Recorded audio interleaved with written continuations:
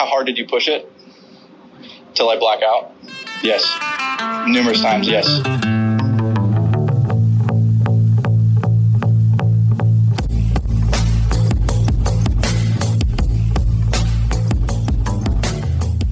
What's happening, Municipals? This is Big C and Ashton. We're talking Pasatiempo today. We're both excited.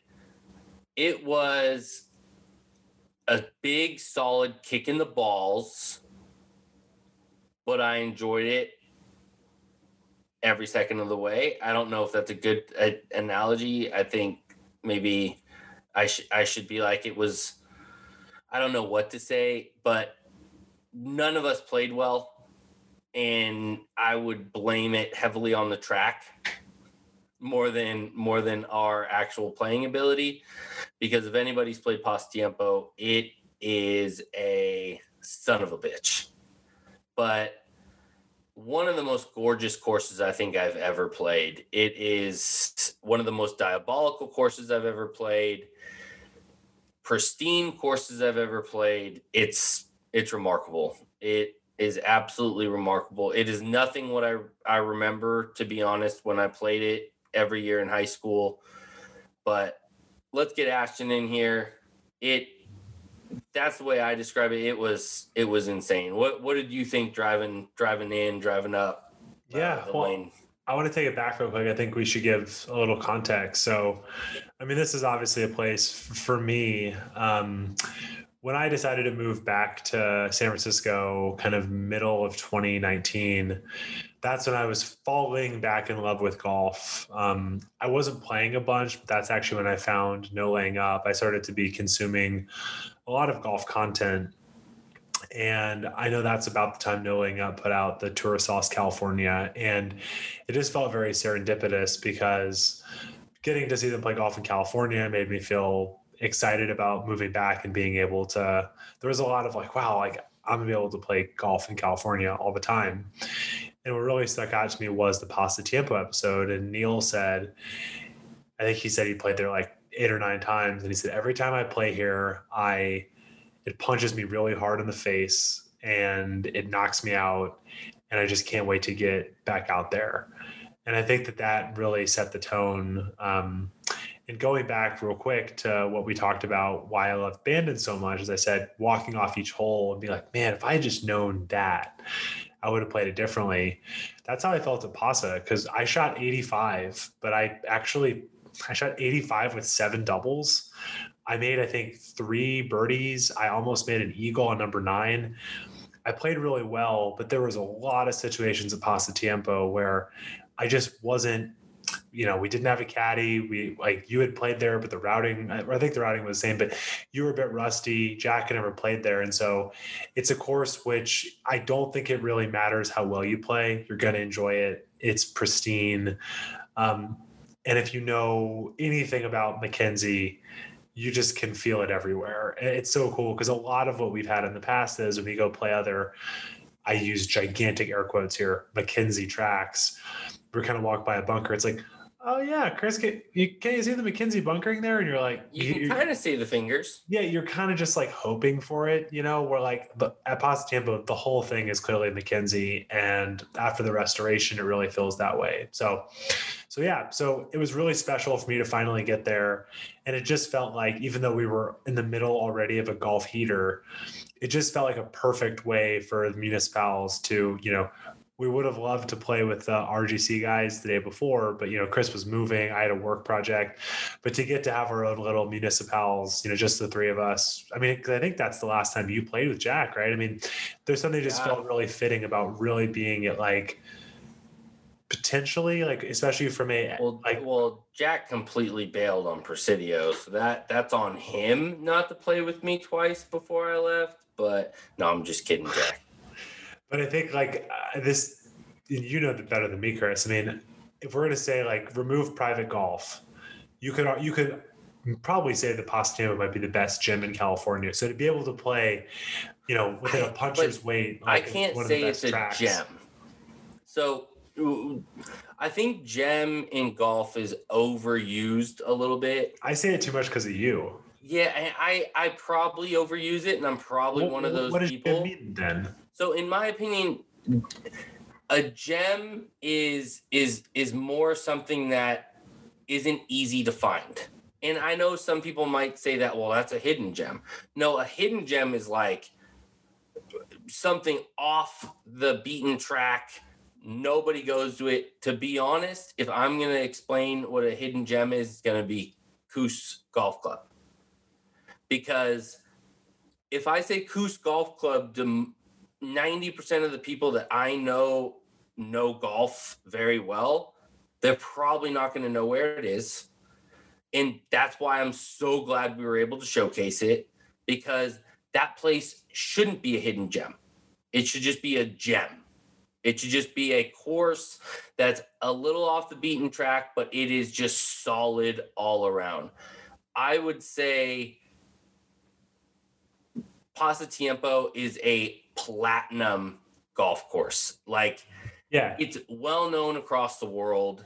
It's on every top 10, top 100 list. It's beyond a gem. Well, then I guess it's its own entity. to phrase it properly, to have the three of us, the Municipals boys, play potentially the best publicly accessible golf course in California, absolutely, was really special. But that's actually helpful. We're doing this live, but to better categorize gem versus hidden gem. But no, I mean, I think just to play arguably the best course in California together, we paid an arm and a leg, but you know what? It was there's nobody in the world I'd rather have experienced that with than you two. And I think we've talked about this in other courses, but it was one of those days where I know I kept doing it. I probably felt like, like I was being your dad, but around the fourth hole, I'm like, guys, look where we are. Like, you really had to have a lot of like pinching yourself, because you're just, you go from experiencing no Alistair MacKenzie to just, you look left, you look right, you look on the green, you look at the bunkering, and it's all MacKenzie.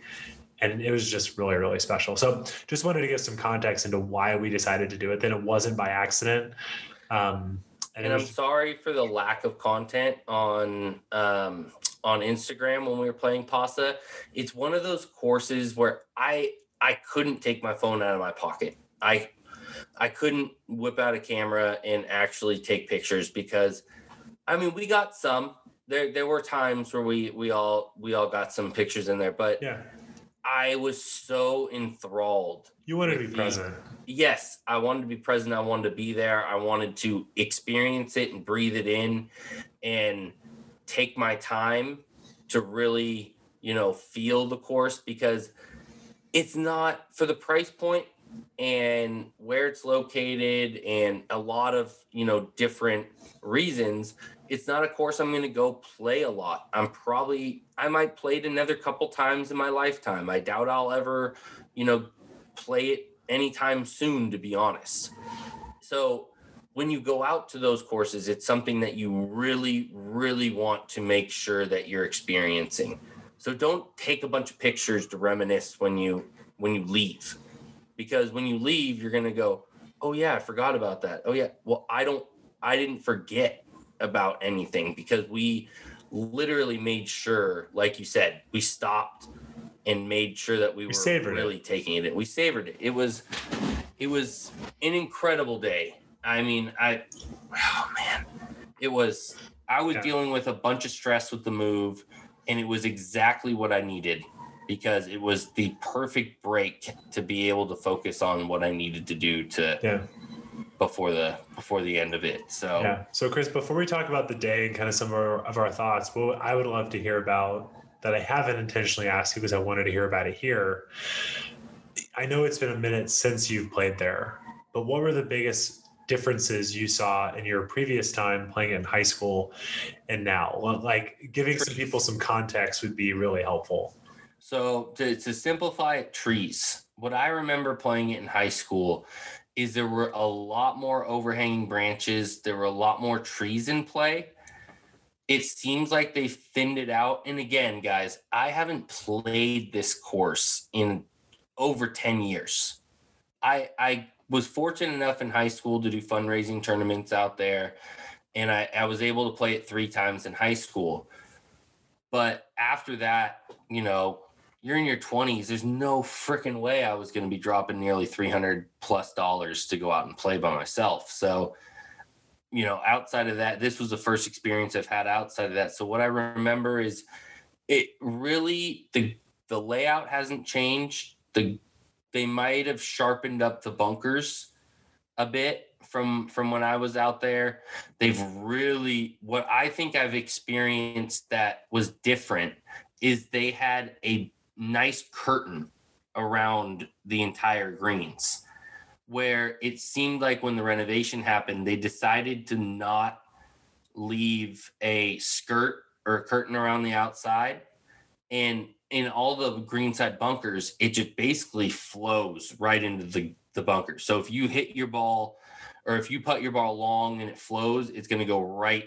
There's nothing on the outside that's going to stop it at all. So I think that's what I noticed a lot more. And I think that's what changed over the years when Alistair designed it. I think that's exactly what he meant to have designed, where over the years they made it be a little bit more of what the norm was through maybe the 70s, 80s, 90s, and so on. And that was, every course was manicured, had these beautiful multi-layered, outer perimeters of all the greens. And I think that was just the norm of what people were doing and how they were keeping courses, where when they had the renovation come through, like, that's not how it was supposed to design and work. So that they brought that back from what I remember. And then again, just the trees, you can obviously tell they've trimmed back and maybe taken out some, where it's a little bit wider. It's a little bit more wide open, especially on the front nine. The front, like, I remember the first hole being way more devastating if you missed it right, where now if you look at the front hole, there's barely any trees out there. There's a little grouping, in between the two holes there. But other than that, it's not anything really that's going to cause you much trouble off the tee. So I think that's what I remember probably the most is definitely, I think they've trimmed back a lot of that. I feel kind of dopey asking this, but I think it's relevant. I mean, did you enjoy it more now with the way the trees were? Like, did you have a preference? I truthfully cannot give a relevant, take on that, because it was just so long. And I'm more speculating more than anything. And if I've looked back at pictures of what it was in the 90s, and so that's kind of what I've referenced a little bit to my memory. Mm-hmm. So that's the only reason I kind of know that was what happened in the renovation. But I love the way the course is laid out right now. Yeah. I would say there's nothing I would change. There's nothing that, even if it was different back then, I think they did a spectacular job with what they came out and did. And it was restored by Tom Doak, Jim Urbina, which they did a absolutely incredible job. And this is exactly what you think of Tom Doak when you think of anything he's put his hands on. Is if he's doing a renovation, he's not putting his own spin on it. He's just bringing it back with the knowledge that he creates by, if you've listened to any of his interviews or any podcasts that he's done, the research that goes into any of the renovation projects that Tom Doak does is extensive. It's ridiculous. Like, he goes through archives, finds as many pictures, many, overhead flybys, original plans, anything he possibly can get his hands on to renovate back to as much back to his original as possible, which is why when we start doing our tournaments, that's why I'm stoked I'm including any of his renovations as well. We're not just doing his original designs. We're going to have his renos on there because they are so special. I mean, it's incredible how good a lot of his renovations have turned out. And the reason why a lot of his courses are being used for USGA events and, so on and so forth. So Pasatiempo has held a, NCAA tournament there every single year since the renovation. So it just shows the amount of extensive work that has gone in to make this course as amazing as it is. And the minute you step onto that first tee and the starter, even if he gives you a full spiel of what Pasatiempo is, the history behind it, where Alistair's house was and things like that.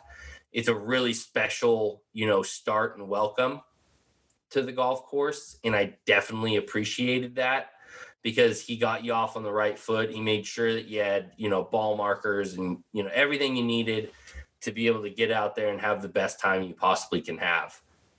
And that first tee box, looking out over basically most of the front nine, and it's a spectacular view.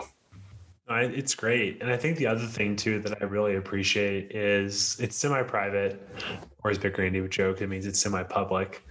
But it was very classy, but I didn't find it stuffy at all. So for example, when Jack and I pulled in, because I know from a preference thing, like Jack is particular about his stuff. Like I just know, this is where again, I know Jack so well. Jack doesn't like people touching his stuff. Like he wants to he also brought like the stretching thing. He had like bags and bags of stuff. Like Jack's not into like the full service experience, to be honest. So we parked because I knew I had my push card and Jack wanted to do his thing, and the guy like halfway came and was like, "Hey, do you guys need anything?" And we're like, "We're good." He's like, "Cool." And just like left us alone. Because I've definitely been to like some private clubs where like you're kind of got to let him take your bag or there's a certain expectation. He asked if we need anything and then left us alone. And then everything's right there. So they had a really good kind of restaurant and bar that's right there. Practice green. We didn't hit any balls because I did. You guys did not. Oh, yeah, I didn't realize you did. But one thing we should point out to people is I should know better. But the traffic to Santa Cruz, just budget extra time. Like, to be clear, I didn't almost miss the tee time like I usually do. But there was definitely traffic where the number was creeping up where I was like, we were going to get there. Jack and I were planning on getting there like 2 hours early. I think we got there like 45 minutes early and it was getting worse. So budget extra time no matter where you're coming from, because you got into the traffic too, right? Yeah. So I budgeted, I left my house close to 4 hours ahead of time because I knew that I was going to hit traffic. I wanted enough time to get some food, hit balls, warm up and do my thing. So I left 4 hours ahead of time and I got there an hour and a half, hour and 15 before around. Like ridiculous amount of traffic. And it usually should only take me an hour 45 to get there from where I was at. So the one thing is I got there before you guys and I decided I was going to go hit some balls. And the way that they kind of squeezed in their driving range is really, really funky because you have to jump in this really old rickety van that's like a 92 Econo van. Like it is beat to hell. You throw your clubs in the back, you hop in, they drive you down this hill and around to the driving range, drop you off, and there's a phone number that you call when you need to be picked up. So it was a super weird situation where so I hit some balls and I was only down there for like 30 minutes because I wanted to have enough time to like get food and chip and putt and do all that. So I felt bad because I hit 5 balls with like 5 different clubs, warmed up a bit and called the number and they came back down and picked me up and brought me back up. And I was just like kind of weird because you basically dropped me off for like a 30-minute little warm up where I could have just like gotten a cart and driven down, but whatever. That was a really funky, weird thing about Pasatiempo. And that actually surprised me with the driving range setup that they're able to host NCAA events with the minimal amount of practice facility that they have. I was pretty blown away by that. And as you saw with the parking lot, there isn't a large parking lot at all. Like they must be shuttling people in from other places because it's crazy how they would host any event, even like a 30-person tournament at a time. So, but that was probably the only quirky, weird thing about Pasatiempo. But everything else was top notch. The people running the pro shop, to the guy pouring heavy drinks inside the bar. I mean, it was absolutely top notch. The food was great.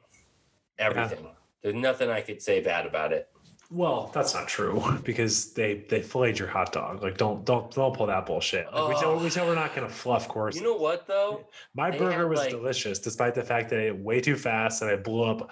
Like, I shot 39 on the front and ended up shooting 85 because I ate the burger too fast and started getting the pulls. But you got a filleted dog, my man. You can't give them credit for that. Like I've said in the past, they can make up for filleted dogs with some extra, like, top-notch toppings. So I was able to get cheese on that guy. You know, I had my normal relish and ketchup. So, and they had a really solid hoagie. So the cutting of the hot dog, they lost 2 points right off the bat. So you can't be higher than 8 with a cut hot dog. And you have to be an insanely well done hot dog being cut to get an 8. They were a good 6.5 because they were saved by condiments and they were saved by the bun. Huh. That's good 6.5. Okay. Not a sous vide Coos Golf Club hot dog. Not a Palo dog. Not a Palo dog. Yeah. But before we got started, the other things to call out, one thing that I think I've been noticing more at places, it was true at Bandon too. I really love that these courses are not just screwing you over on prices of merch. Yes. I got a Pasatiempo visor, $22. I got my dad a Pasatiempo hat, $22. And I'm sure that, again, there's some stuff. I mean, if you're going to go like at, Bandit, if you're going to go the zero restriction route, they're going to bone you for that stuff. And they had that. I mean, sure. They had their top notch, Nike stuff that was in the 100, 120 at, a piece. Yeah, but I thought like the merch was very fair. And then one thing that I thought I had never actually seen before, but I thought it was super cool. So when you get to the first tee, the guy gives you a spiel, but he asks you what tees you're going to play. And they have individual scorecards for every single one of, so there was like gold, I think was the back. There was gold, white combo. There was white. And it was just really cool because you get this very, very clean scorecard that just has the numbers that you're going to play. That's it. Yep.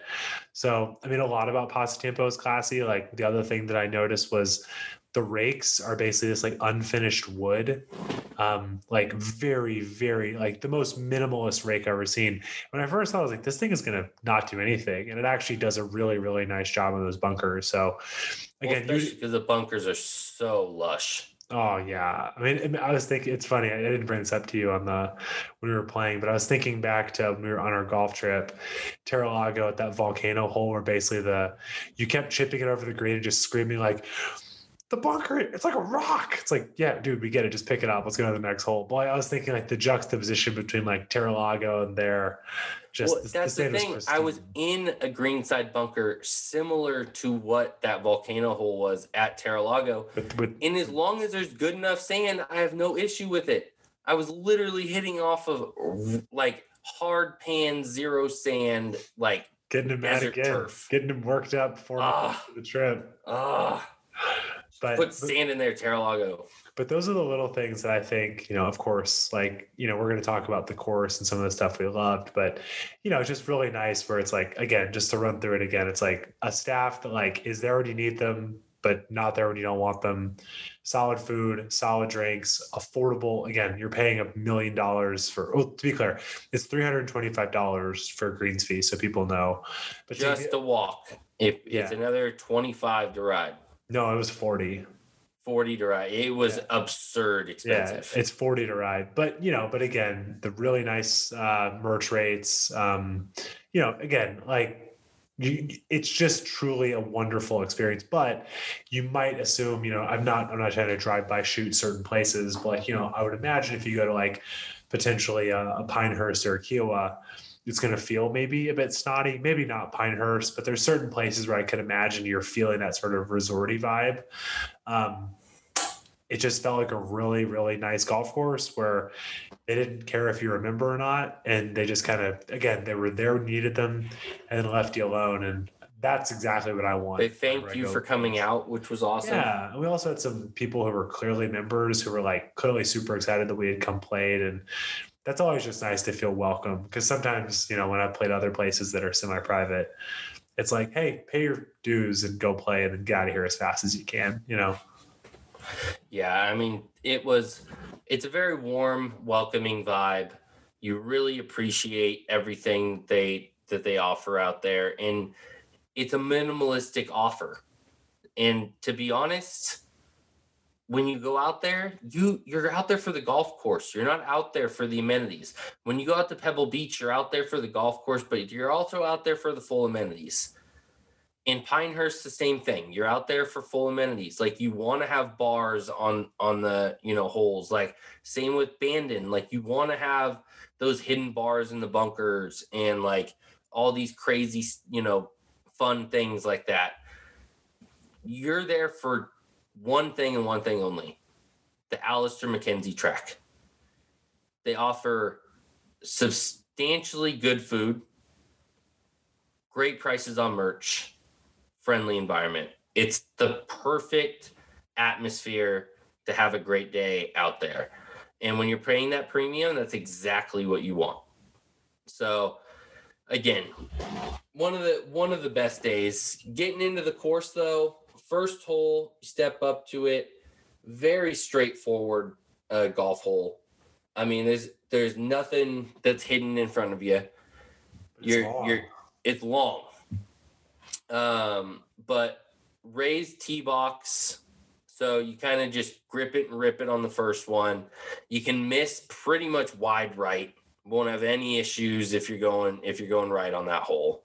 You might get caught up in those trees, but there's not a lot of them. It's pretty scarce over there.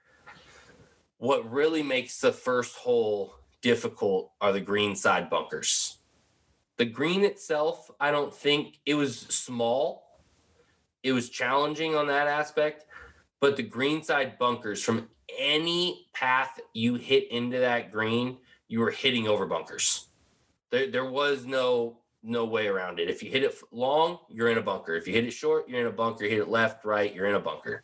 It was insane getting up onto that hole, but that was probably one of my favorites. I would say, you kind of just lead into it. You know, number 2 was a great hole as well. What would you say on the front 9 was your favorite hole that we encountered? Oh, man. I really liked number 3. I mean, that has got to be one of the toughest par 3s I've played. And it was really interesting because when we were playing, you could see how, like, I had the benefit of going third, and it made a really big difference. I believe that the number on the card didn't matter as much because we were going kind of back and forth. But the point is, we were all hitting kind of woods and hybrid. So Chris went first. He hit it kind of in to be clear, like he's saying, bunkers all the way around except for this kind of front porch in the front left area. Chris had, I believe, a 7-wood up in the front and literally goes, cool, perfect miss.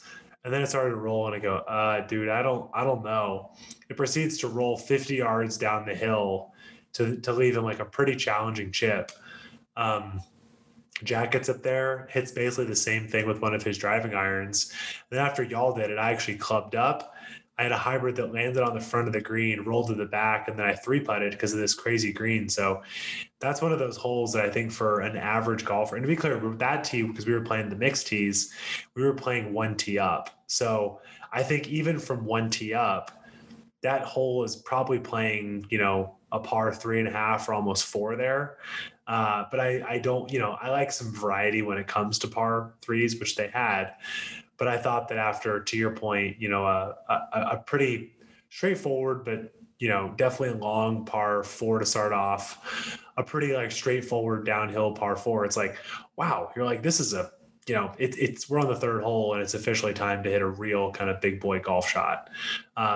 So really, really liked that hole. Also liked 6. 6 was a long and very deceptive par 5. We couldn't tell how far we were. Like when Chris hit it, I couldn't, because there's all this like this stuff with the hill, and you can't really tell where your tee shot is. Also, we were playing again 1 tee up. That hole has got to be 60, 70 yards longer from the back tees. So that was pretty scoreable. From like I hit a pretty good drive and a hybrid that almost went over the green. That hole from the back tees is, I mean, almost certainly a 3-shot hole, and there's OB houses left, but not in an intrusive way. You're going to notice OB on Pasatiempo, but it's not very intrusive. Really interesting little green right there with, again, great bunkering, kind of the Mackenzie Classic. And then, of course, number 7, which is sort of the hole that you might have seen where it looks like you have nowhere to hit it. Like it looks like this very tight alleyway where what it's asking you to do is hit a 220-yard shot perfectly straight and then hit a 120-yard shot to a green with, you guessed it, pretty deceptive bunkering on the front. I could keep going, but those are kind of the 3 holes that I really enjoyed. I know I agree with you. I think the back 9 is better and certainly more challenging, but I really like the front 9, and I think that that's the correct routing because it sort of is a way to kind of warm you up for the back 9. And I definitely think the 9s are set up properly. So those are the 3 that kind of stuck out to me. Yeah, I mean, there's challenges in your approach off the tee on the front, but I would say it's a lot more tame than it is on the back, because the back, you really have to pick your shots. You really have to pick where you're going to land the ball, because wherever you end up could make or break your approach coming in. Where on the front, I felt like I could scramble a little bit more. You know, you could miss your spots and you were still able to scramble to get, save par, or anything like that. So like you were saying, I would say 3 was probably outside of the first hole. I just think it's such a beautiful opening hole. I think 3 is my favorite on the front because it's that uphill, little bit of a dogleg right par 3, and it's just really difficult. Really, really difficult. I mean, I think I missed it. I missed it in the bunker right of the green. Wait, number 3? Yeah. No, you flew it short and then it rolled down the apron. That's right. So, but honestly, you might have been better to hit it in the bunker, because then you had to hit a flop shot over this like gigantic bunker to a front flag. Like if I would have you, I would have rather the ball have gone in the bunker and just kind of be able to blast it out, 2-putt and make bogey. But like you kind of had to hit like a perfectly executed like flop pitch shot, because again, the bunker, you were probably 30 or 40 feet below the green, right? Like it's this very dramatic looking green. Yeah, because the majority of what I've always been taught playing golf is if you're going to miss, you're going to miss short, or you're going to miss either left or right, depending on what hazard is approaching on the greens. There's usually always a bailout. The one thing I will say about Alister MacKenzie, green complexes, there is never a bailout. So, I'm geared to hit it short if I'm going to hit it anywhere. So that was, I think, my biggest struggle throughout the entire day was, any of my approaches that weren't, on target. If they were short, I was just heavily penalized throughout the entire day with that. Especially when we got to the back 9 and I was hitting 16. I mean, I got double penalized on that green. That was rough. But yeah, the front 9, that hole is easily my favorite. I think it ends with a very, very nice walk in the park, a short par 5, easiest hole according to the handicap. That's kind of what I really liked about the routing as well, is you got beat up a little bit. You got to experience and learn how the greens were going to play throughout the day on the front 9. It was kind of like an education. And then when you made the turn, you played the back 9, you kind of knew what you were getting into until you got to the first green. And the back 9 greens are so much more devastating than the front. The front were still puttable. They were still, easily to work. As long as you were hitting your lines, they were absolutely, scoreable. Oh man, that back nine, if you were not hitting the exact spots you needed to hit on those greens, it was an automatic 3-4 putt. Well, it's not just that. I mean, I think there's other, like, one thing that I have found myself still thinking about was number 14, the par 5. I sort of made a mess of it up until I got to around You're talking about 13. 13. When I got up there, I kind of made a mess of it. But then I think I was hitting my fourth shot from 120 yards. And I hit one of the most just perfect, like, you hit a golf shot where it's like you envision it in your mind and off the club you've executed it exactly as you wanted to hit it. I think I landed that gap wedge. The ball was about 12 yards short of the pin. It rolled into the back bunker. And to your point, there was a collar. There's no collar, so it just goes straight down into the bunker. And like literally, I kind of posed and looked at you, and you kind of didn't respond. And I was like, that's kind of weird. And again, but that's where I'm not trying to say like, oh, it's because I didn't know. But like, there's certain things that we've learned playing some Alister MacKenzie courses where it's like, cool, that's actually a hole where the pin may be on the back. Even if it's a gap wedge, land it on the front of the green, or else you're going to hit it in the back bunker. But then that wasn't always the case, because I know that like number 10, there was like number 10, the flag was all the way at the front, and it was severely sloped down there. And that one actually wasn't that severe. And I guess you could say if I had one gripe, like this is, me being nitpicky, there was certainly, I didn't think the greens were necessarily consistent when it comes to speed, which at $325, I would expect them all to be about the same. So again, it sounds like me complaining. There were certainly 3 putts where it's like, wait a second, this is a front pin. It's down 3 tiers. I would expect to putt that ball and have it run into the fairway. And I left 2 putts short, and that one was slow. But then on number 13, you got it where it's so rock hard, it actually rolls. So that was maybe a bit have not played there. Maybe the green's a little inconsistent. But to your point, there's just a really good, like, he allows for a ton of creativity, but there's certain ways in which MacKenzie's like, yeah, dude, you're just not going to do that. Like, yeah. And why do you think there was think about it. Why do you think there was a bunker behind 13 that just the green rolled straight into it? Because that's how he designed it, right? He designed it that if you don't land the shot on the front of the green, it's just going to flow out of the back bunker. And that's just cool golf architecture. You don't see a lot of, I think that's what I was talking about when I think things have changed, because originally I'm almost positive there was collars around every green, so that would have ruined it. That would have ruined it. And so I'm almost positive, looking back, that's what the biggest changes are. And I think in the renovation that Tom Doak and Jim Urbina did, they brought back those flows in edges that roll, that are just kind of like a infinity green that just rolls right into these bunkers. And it devastates you because you'll hit a shot 10 feet in front of the hole, thinking that's going to take 2 stops and hop 2 and then stop for you, and it just rolls right through the back into the bunker, and you're just like, are you freaking kidding me? And that just happens to you all day. You just have to realize there is no such thing as sticking things close on a lot of those greens. It's a lot of playing the slopes, making sure that you're hitting bump and runs, and being creative with it. Because if you're just searching for flags all day at Pasatiempo, you're going to have a rough day.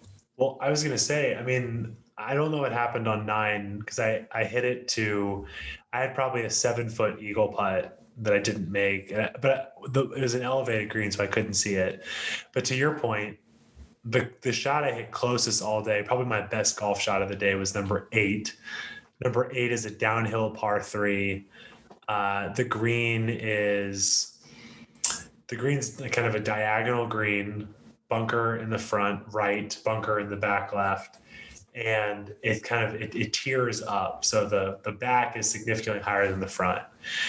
and I hit a little draw. So I basically like aimed it in the middle of the green, hit a little draw, landed it right in the middle of the green, and it rolled up and then rolled past the flag, rolled up the back slope. And I thought it was going to be like 20 feet, and the jack like it's still rolling, came all the way back. So to your point, when I hit it to 5-6 feet, right, that was actually a situation where I landed it short of the hole, played the slope up, had the slope have it come back, and then it ultimately plays back. But to your point, if I had flown it to the flag, it would have been coming in too hot. It would have missed the tier. It would have gone in the back rough, and I would have made probably 5, because the way that I would have chipped it on would have been the front of the green. I would have had a putting disaster. But to your point, the only way to get it to 5 feet on that hole is to land it in the perfect spot like I did, have it roll past the hole, have it play the slope, and have it come back. But that's the genius of a Mackenzie course, not only because it's really fun. I'm not going to lie, I sort of did that by accident. I didn't necessarily I didn't envision that shot in my head. But the fun part of, I think, of what we love about Mackenzie courses and good golf architecture in general is because of those slopes and how they play, there's a lot of different ways to attack those holes, but it allows you to get creative and try different shots the more you play, right? It's not just middle of the green, hit at the flag, middle of the green, hit the flag. It's like, no, the only way to get it close is to use your brain and play, and then most importantly, execute, right? Because if I hit a fade instead of a draw, I'm in the left bunker, it doesn't even matter, right? Yeah. I mean, and playing with me as much as you've played with me, being creative is probably my favorite thing about playing golf, because it's cool if you can hit it long, you can hit it, all that stuff. But when you get in trouble and you're under a tree and you're 180 yards out and you only have, about 5 feet to hit it out of this little window and you need to run it up, can you choke up on a 3-wood and punch it out and have it run up to about 10 feet? Is that in your repertoire? Or if you blow it right and it goes down this ravine and you got to open up a face on a 58 or a 60 and, flop it up to 30 feet short and have it roll in, is that in your repertoire? Those type of shots are what I dream of. It sounds crazy because everybody's like, no, I'd rather have a perfect round and hit every spot that I'm supposed to hit. But that's unrealistic. You're never going to do that in golf. If you've played enough golf, you realize that's never going to happen.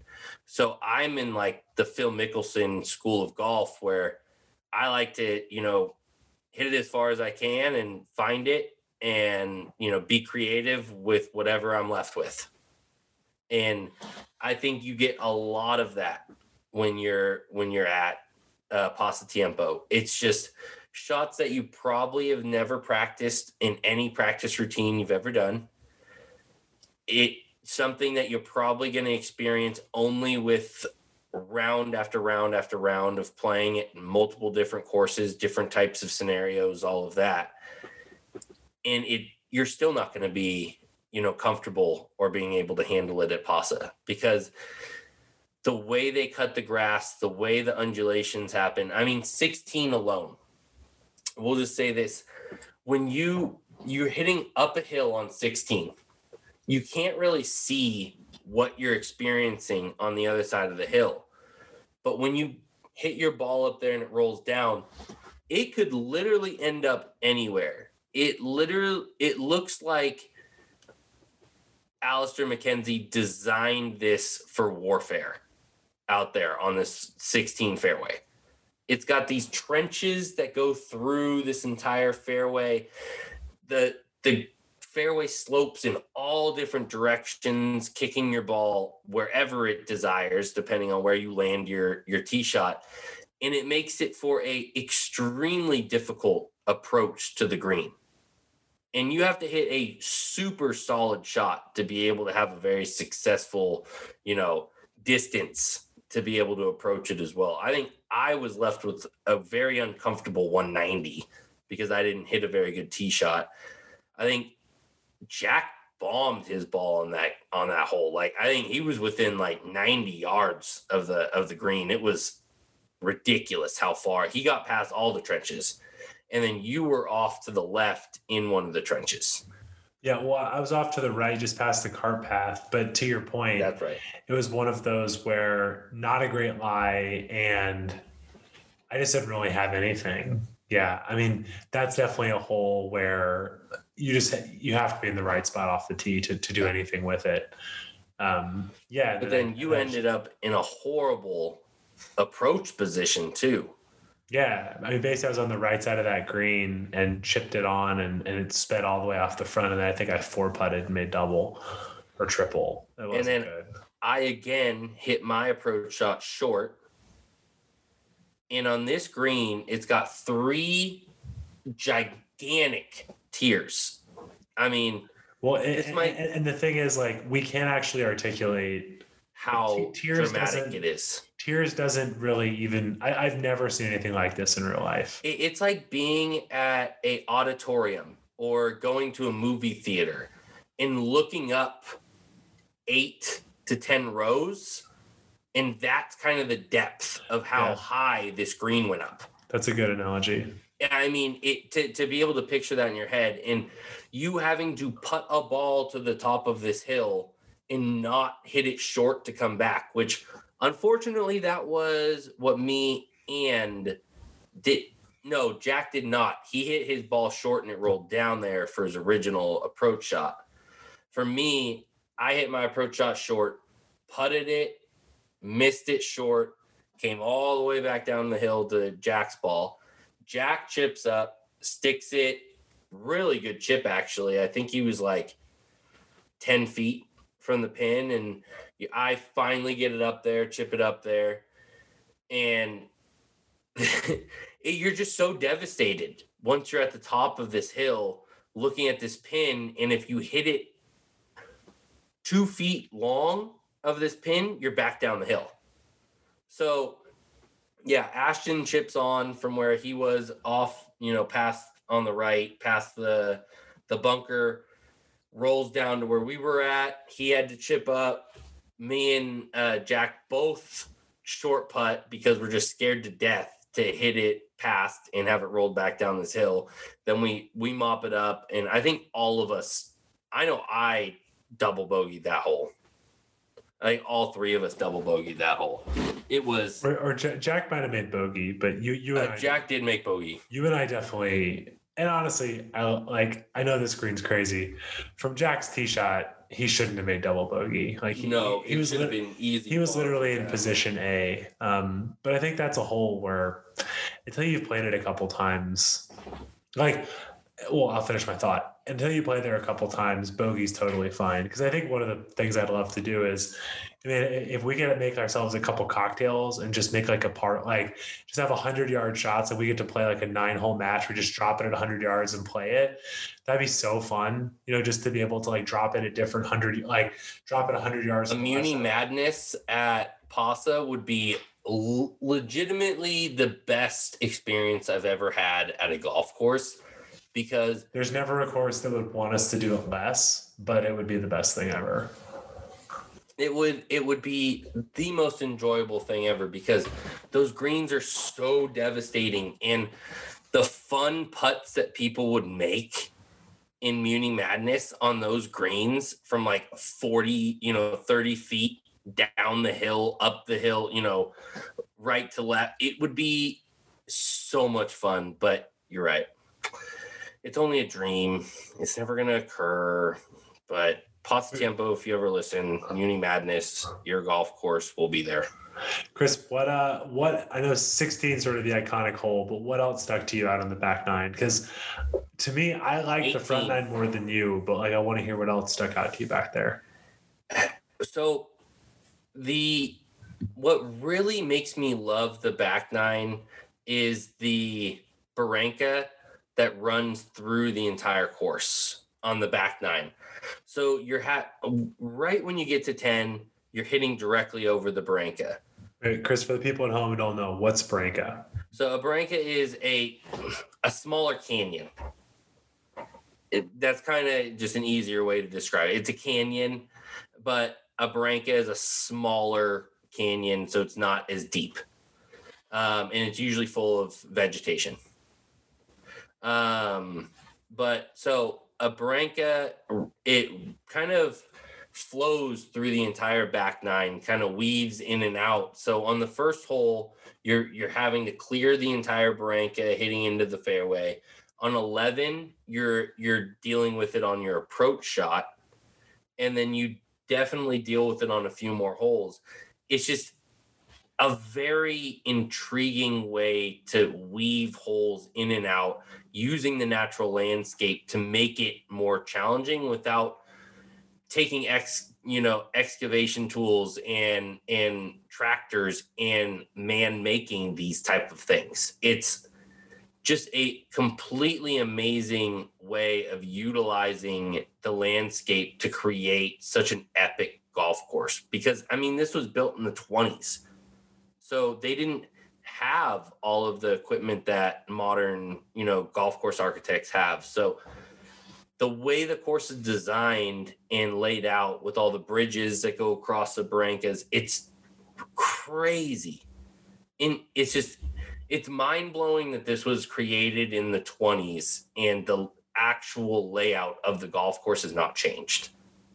That's baffling to me, because I mean, to be able to upkeep that place, I couldn't even imagine with the mowers and things that they had up to the 80s, to upkeep that golf course and have it be one of the top, notch golf courses in the world and designed by Alice. It's head scratching to say the least on how that course is still in existence in the pristine, aspect of it. And of course, it got renovated by Tom Doak, Jim Urbina. But it's definitely a mind-blowing experience on the back nine. But you're talking about 18. You started talking about Branca, but you're talking about 18. 18 is any golf course that ends on a par 3 has my heart. I think it's one of the coolest ways to end, around. It's not every golf course. 80% of golf courses end their rounds with a par 5. They usually it's a scoreable par 5 and it's wide open, and it's just kind of the template that I would say that I see at the most that I see most at golf courses, and it kind of feels overplayed when you go and play a course like this that has a par 3 at the end that's very approachable. It's not deep. I mean, from the tips, it's 143 yards. So it's not unobtainable, but the green is diabolical. If you miss it short, again, brings you all the way down to this kind of catch basin. Multiple tiers and layers throughout the green. Depending on where they have the flag placed that day, it can be a little bit easier or harder. If they have it top left, it can be a little bit easier. You can miss it a little bit more. There's some rough up there that'll catch you. Where they had it placed for us, it was in this bottom shelf that had the flag at the bottom of the shelf. And you either had to hit it long and have a little spin on it and come back, and hopefully it didn't come all the way down into the catch basin. Wait, are you talking 18? Yeah, it wasn't 18. 18, the flag was all the way in the back. It was okay. No, my apologies. No, it's fine. But 18 was brutal because that's where they had it for the collegiate tournament. Because if you hit it long at all, you're in the back bunker and you are fucking dead. Yeah, because you have to come down from it. But what those guys all did is I don't have a picture of the course. No, it's all right. That's why I'm here. As Mr. Banks said, I'm the third grade teacher who kind of keeps everything on the rails. No, but what those guys kept doing is they kept hitting like shots to the middle of the green. It would suck back, and they'd have a 40-foot putt up the hill. But the flag was actually all the way in the back, which made it so brutal, And it was super quick. So my take is absolutely dog shit. So don't listen to my take. But so anyways, on that hole, I know what I did. You hit it short. I hit it short in the basin, chipped it up, but then it came back down to the bottom tier, and then I had to put it all the way up to the top left tier. Yes. And I think I bogeyed on that hole, which I got a miraculous 2-putt coming up that, which was wonderful with the situation that I was given off the tee. Yeah. And I agree with you, Chris. Like, I totally agree with a course that has a par 3 does have my heart. But at the same time, to me, it better be good. Like, if you really want, like, it takes some cojones to do that. Again, I wish golf courses did it more, but it's sort of like a weird flex. But it's like, if you're gonna do it right. And I think Pasatiempo, it's a great way to finish. It's how it needed to be. Totally. And so that's what I would say. I would love to see more courses with like 290-yard par 4s and like, you know, short par 3s, but with green complexes that challenge you to end. You know, things like that would be much more enjoyable to see on a lot of courses. And that's, I think, what I really loved about Pasa was that last hole. Really, it's difficult. It's very difficult, but it's also one of the most rewarding holes if you hit it correctly. Yeah. No, 18 was awesome. I also want to call out, I sincerely think one of the toughest holes I've played in the last year, number 11 is diabolical. I did not have a good go about that hole. No, I mean, the one place so there's hazard left, OB right, and I hit a pull hook into the OB. But then the hard part is you want to be as close, you want to hit it as far as you don't. The fairway runs out at like 280. You want to be at about 250, but as close to the left, close to the Barranca on the left as you can. Right. So yeah, and then the green is dramatically uphill. It's got not just bunker, but in front of the bunker is red stake hazard in front of it. And then the green itself, like the pin was all the way in the back on this really tough thing where Jack hit this great approach shot, but it got caught in the rough. And you were like, you're kind of giggling. You're like, dude, if it had come back down an inch, it would have been 3 feet, but instead you're going to chip it on a 3-putt. So I think that like 11 was not only the toughest hole out there, but I think one of the toughest holes I've played because yeah, you have options, but I was not joking with you. I think the move is you just try to, for me, I would just hit like as my dad calls, like a 3-finger driver. And if I shove it a little bit, I just drop it where it went in and so be it. But again, I hit it OB, so it didn't matter, but I decided to play my 230-yard club, and then I dropped where I went in. I was like, I have like 240 yards in to an uphill green, just bone zone. So 11 is definitely a hole where it's like, I don't know. I just, whenever I hear someone play Possum, my first question is going to be, tell me how you play at 11. Like, I just want to hear from different people how they play it. I played 3-wood to a par 4. Yeah. Do you feel like that was the right play? Like, is that how you would play that again? Yeah. I mean, I probably should have hit a 5-wood on the second shot. A little bit higher, let it sit a little bit softer. But, you know, I gave it a soft 3-wood, and I hit it a little right.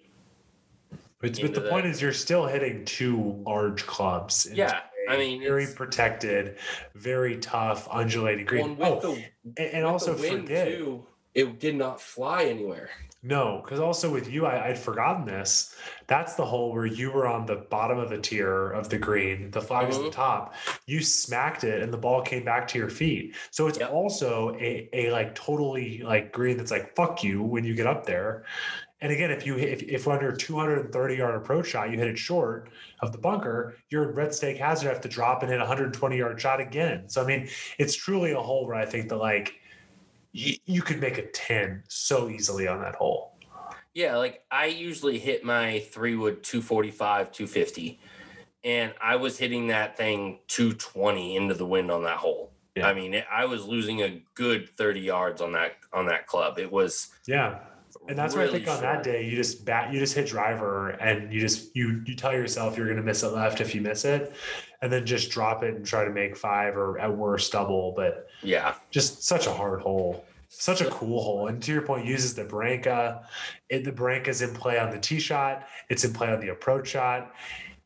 where Jack was, if he, had not a great chip, it could have been in play around the green. I mean, just such a cool, super challenging hole. I think both of us, the only gripe we would have on anything in the entire course, I think the only thing we would say is hole 17 is the most basic bitch hole I've ever played. Yeah, it's not only that I don't think it's a great hole. It's also that I've heard from people I trust, like you said, it's one of their signature holes. I don't understand that. It's just, there's nothing to it. There's nothing to it. No, there really isn't. I mean, from the tips, it's 372. And there's no bunkers in play. It doesn't even look like an Alister MacKenzie hole. No. It's just so you guys know, so the left side of the fairway is higher than the right. Everything feeds down to the right. And then you have a slightly elevated green with no bunkers. And it's just like a very vanilla hole. Yeah. And I would say that's why I loved 18 so much, because you were like, all right, 16 was such a kick in the dick and so interesting, so diabolical. Then you go to 17, you're just like, okay. And then you go to 18, you're like, all right, there it is again. And you get that little taste right before you walk off. Yeah. But all in all, Pasatiempo was absolutely just a day. It was so good. And I think that's a good point, Chris, is like, I think that like the way we did it, again, traffic and stuff notwithstanding, I think it's a really great way to pick 3 people who are really special to you, plan it a year in advance. I mean, you don't have to book it a year in advance, but kind of pick your day, try to do it. Because the one thing to call out is the first 3 holes, like we still noticed, like we had been, over a month past punching. We noticed that, I wouldn't say it ruined our experience by any means. We noticed punching. So just try to pick a day, like pay attention when they're punching, try to do 2 months after punching. Yes. Pick 3 people who you really care about and just pay the price. Don't think about it, because if you're going to go in July, go in August before they punch again in September, or end of October is when they punch, right around that time. Or I mean, beginning of October, end of September. So plan ahead of time. Best weather you're going to experience, especially because you are on the coast. Like, even though you're in the mountains, the coastal weather does come up to Pasa, and you will experience some of it. I mean, you will have higher temperatures up there than you will on the coast, but July, August, September, if I'm going to tell anybody to play out there, because the prices don't change year round.